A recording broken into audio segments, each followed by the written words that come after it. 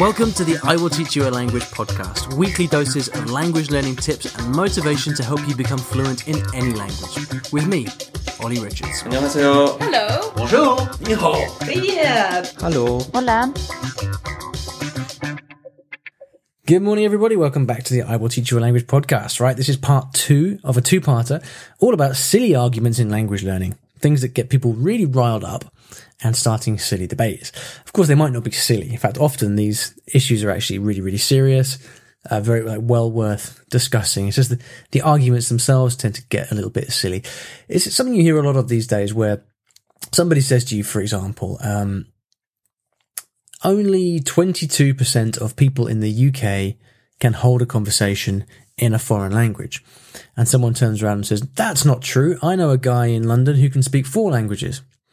So it's a kind of deliberate attempt to distort the argument based on pre-existing beliefs, right? And people, I don't know whether it's always been like this, but people at the moment in general, in any kind of discussion, especially political, there seems to be a mad rush to do exactly that, as if everybody takes stances rather than arguing facts, right? And this happens in language learning just as much as everything else. So we're going to get into that today. It's going to be fun. Before we do that, of course, I would like to thank the sponsors of the show. The best place to go to get your language lessons, especially if you're busy or you find it difficult to move from one place to the next, or you're kind of tied down to one specific spot and you want to get convenient lessons.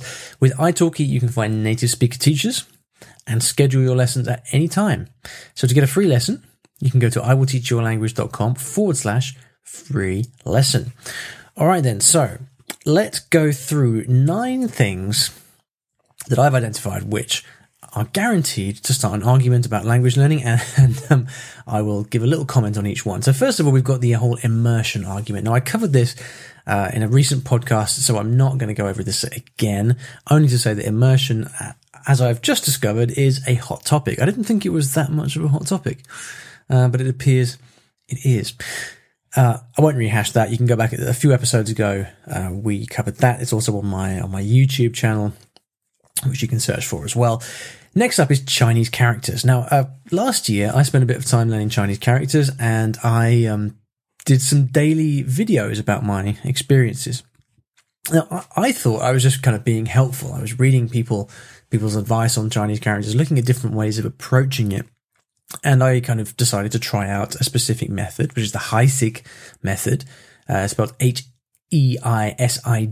very well-known series of books to help you learn Chinese characters for Chinese or for Japanese as well. And it's super popular, this. So I made these videos about how I was experimenting with it and just talking about my experiences, not endorsing it either way, but saying why I decided to use it and giving my reactions, talking about what I was learning.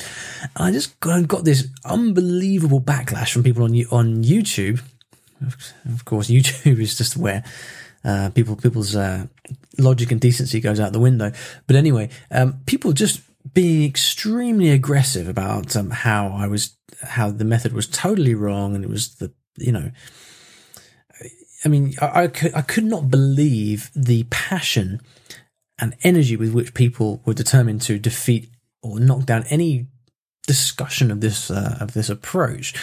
For those of you who don't know, the method is basically what it does is that rather than teaching you Chinese characters in context, it teaches you them through story. So it will kind of get you to look at the character and then look at the component parts and create mnemonic devices around those characters. So you can basically start to gradually build up your knowledge of characters.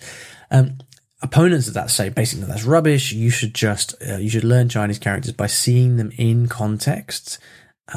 And by, actually reading real things and learning them that way. I won't go into the pros and cons of each then, but anyway, just to say that I was absolutely blown away by the anger surrounding that issue. All right, next up is memory. Last year, was it the year before? About 18 months ago, I think I started thinking a lot about memory and writing articles about memory and doing experiments myself in learning methods using techniques like the memory palace, for example, which we've covered in previous episodes. And I created a course as well called Bulletproof Memory, which is all about memory techniques. I went out and talked to a lot of different, very experienced language learners and asked them about how they were learning, looked at the different ways they were learning, and then created this course that teaches you all these different approaches to memory techniques. And what I discovered was that there's a lot of people who see this word memory or memorization and have an allergic reaction to it. It's almost as if the word memory or memory technique kind of conjures up this. It's almost as if this what this means is someone sitting in a room memorizing lists of words, and I got quite a lot of reaction from people kind of saying that I don't memorize words at all. I just read things in context and learn naturally. And I was very surprised by that because I was like, well, yeah, I do that too. Why is it an either or discussion? Why can you not consume lots of content, look at stuff in context, but then also apply simple memory techniques on top of that to make it more efficient? People were kind of treating it as almost a threat to the way that they learn or the way that they've done their language learning or the way they've understood language learning up to this point. So again, it's a total straw man argument. It's failing to engage with the actual content of what you're talking about, and it's kind of responding to a particular word rather than the meaning behind that word. So very, very interesting. Related to that, then, is number 4, which is flashcards. I've seen people absolutely go red in the face, or is it blue in the face? I can't remember what color it is, about flashcards, saying flashcards are the devil. They are destructive. You should never use flashcards. They're going to destroy your language learning. It's the worst language learning tool ever invented. And of course, like their arguments against flashcards are all based on one particular interpretation of how flashcards are used. Usually a very kind of robotic, shallow approach to flashcards, where you kind of, I don't know what they think people do in reality, like just have single words with translations and just learn a language, basically grow your vocabulary by looking at decks of flashcards, which is I agree, is a silly thing to do. But their whole argument against using flashcards was based on the assumption that people learnt in that way, which of course is not at all it's not how I do it. It's not how I teach it, certainly. And, flashcards are an extremely powerful way of learning languages. I use them all the time. A few months back, we had Gabe Weiner on the show, who also has an entire method built around flashcards. It's very, very popular. Works for lots and lots of people. But for some reason, the thought of flashcards seems to drive people mad. There we go. All right, number 5 is translation. An equally hot button topic. People will say that you should never translate. Everything should stay in the target language. Any kind of translation is evil. You can get around translation by having pictures and having everything in the target language. And people will fight tooth and nail to suggest that you should never use translation in your target language, to learn your target language, which strikes me as very, very silly because, or rather, let me couch that in kinder terms. It's not a silly view, but it is, it's a very narrow viewpoint. Because sure, I mean, if learning languages through like complete immersion, no flashcards and no translation works for you, then that's great. I mean, as I always say, the holy grail is to find out how you learn languages best, right? The problem is that for many people, translation is extremely useful. Why should you? I remember having a conversation with Alex Rawlings about this after Alex did some teacher training and was then sent in. He started doing a bit of English teaching, and he realised that the school that he was working at would oblige him to teach using English. He was in Hungary, I think, at the time, and he said, "Well, look, I'm spending 5 minutes here to explain a simple concept to my students in English, but if I just used Hungarian, I could explain it in 10 seconds and they'd get it and we could move on." So there's a huge efficiency argument using translation, and the fact that, not, of course, the more exposure to the target language, the better, as a general rule, yes. But that doesn't mean that that should be at the expense of everything else. So translation can really speed up the language learning process. I use translation on my flashcards. I use flashcards and I have translations on my flashcards, but because that helps me with a very specific way that I like to study. It works really well for me. Again, in theory, I guess it's wrong, right? According to all this stuff, but whatever. Most language learning theory is wrong. And if there's anything we know about language learning from all the research that's been done over the last 30, 40 years, is that we don't know anything about how languages are learned. And so, again, for me, it's all about figuring out what works for you. And so what I'm trying to do here on the podcast is kind of raise awareness of the different issues and the different options available to you, and kind of crack some of these misconceptions and old wives' tales about what's right and what's wrong in the world of language learning. All right, then, moving swiftly on. Arabic dialects. When I moved to Egypt in 2014, I started learning Arabic. I documented it all on YouTube. Well, not all of it, but quite a lot. If you go to iwillteachyoualanguage.com and search for Arabic, you'll find lots of blog posts I wrote. I've got some videos on YouTube as well, learning Arabic. I learnt Egyptian Arabic because I was moving to Egypt. And so I wanted to learn the dialect that's actually spoken there in Egypt, not modern standard Arabic, which is kind of the standard Arabic, a bit like Italian, where you've got this kind of standard Italian that nobody actually speaks because they all speak their local dialect, right? Except it's more extreme in the Arab world, where they're more like different languages, And so anyway, there's a huge argument that rages in the Arabic language world, about whether you should learn a dialect or whether you should learn modern standard Arabic. For Arabic speakers, modern standard Arabic is like the kind of mother language, if you like. It's the language of the Quran. It is the language used for writing, it's the language with all the literary tradition. The problem is that it's never spoken on the ground in any country. It's used officially in government offices, in newsrooms and newspapers and things like that. And people will go absolutely nuts about this. They will, especially Arabs themselves, native Arabic speakers, will say they have this impression that Arabic dialects, such as Egyptian Arabic or whatever, are kind of, they pretend, it's very weird. They pretend it doesn't exist almost. They'll say there's no such thing as Egyptian Arabic. There's only one Arabic. I think there's probably a large religious component to this, where people are obviously, for obvious reasons, very tied to the language of the Quran. But there's something around this discussion which kind of blinds them to the fact that actually, locally, Arabic speakers will speak their local dialect with their friends and family. And so, for me, obviously, moving to a country, I wanted to learn the language that I was going to speak on a daily basis. And that was in my case, the Egyptian dialect of Arabic. But wow, you should go and check out some YouTube videos or blog posts about Arabic, and just look at the comments that come in about that. It's unbelievable. Next up, number 7, the hardest language in the world. This is something that Benny Lewis talks about a lot, which is the phenomenon of native speakers of different languages claiming that their language is the hardest language in the world. This happens a lot with Arabic, happens a lot with Japanese, happens a lot with Chinese. A lot of different people will tell you that such and such is the hardest language in the world.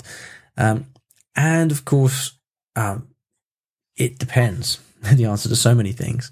It depends on lots of things, right? First and foremost, it depends on A, the distance from your mother tongue or other language that you know, and B, your motivation for learning that language, right? So, objectively speaking, for a native English speaker like me, Spanish is much easier to learn than Japanese, because English has Latin roots, as does Spanish, and so you've got lots of cognates there, stuff that you already know.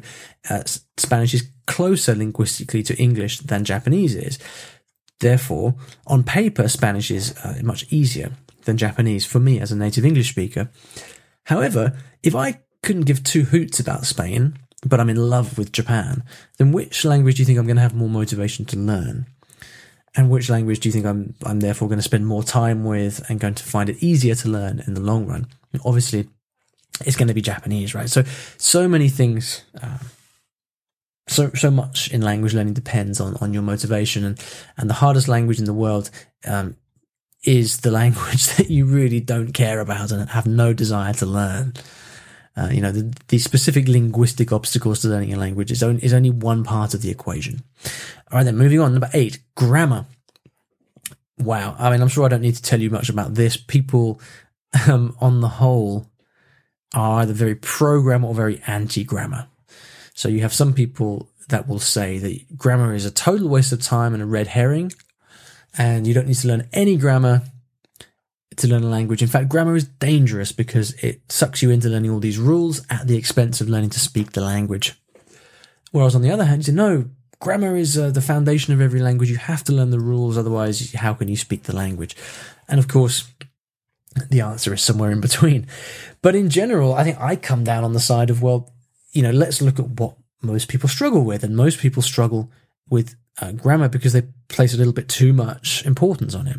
Often people get stuck with a language because they are obsessed with mastering these grammar rules, and they spend so much time studying that grammar that they don't actually get around to speaking. And if they just took the attitude of, well, a few grammar mistakes here and there are okay, they would suddenly find their fluency goes up leaps and bounds. So I tend to edge along the side of don't worry too much about grammar, simply because I'm trying to counterbalance the phenomenon of people just worrying too much about grammar. All right, then lastly, the big one: children learn best. We should all learn languages like children. I think Rosetta Stone, the popular language learning company, says we teach you languages learn languages like a child. I think that their slogan is something like that. And of course, everybody will tell you things like, well, children learn best, don't they? They soak up languages. I've talked about this so many times, so I don't want to necessarily rehash everything. But again, there's this idea that children learn languages best because they never have to study and they do it so easily. The idea being that, of course, we all learn our mother tongue, therefore we're great language learners, right? But anyone who has observed a child learning languages over time or taught children knows that it's nothing of the sort. A baby starts getting 24 hours a day exposure to their mother tongue at birth. And yet if you fast forward 5 years, they're still not particularly coherent speakers. Even if you fast forward 10 years, they're only just starting to get a real grip of the language. And so, on what basis do you say that as an adult we should learn languages in the same way?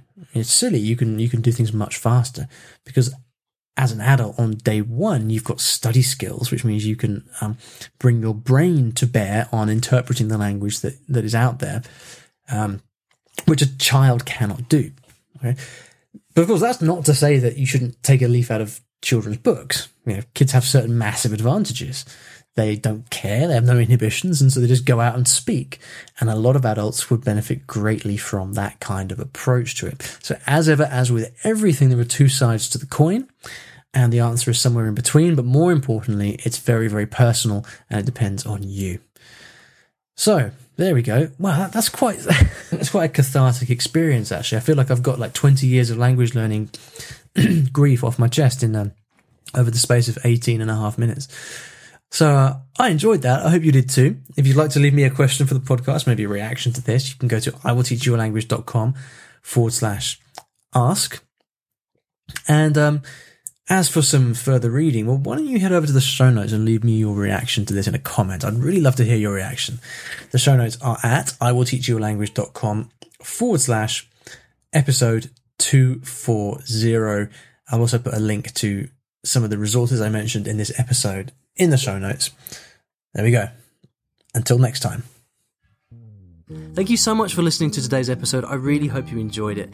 One of the questions I get asked most often about language learning is how to improve your memory, because things get so much easier when you learn new words and you don't forget them later in conversation when you really need them. So what I decided to do was to put together a short email course. It's a 3-part email course over 3 days that teaches you my favorite techniques for memorizing vocabulary and actually putting that vocabulary into your long-term memory.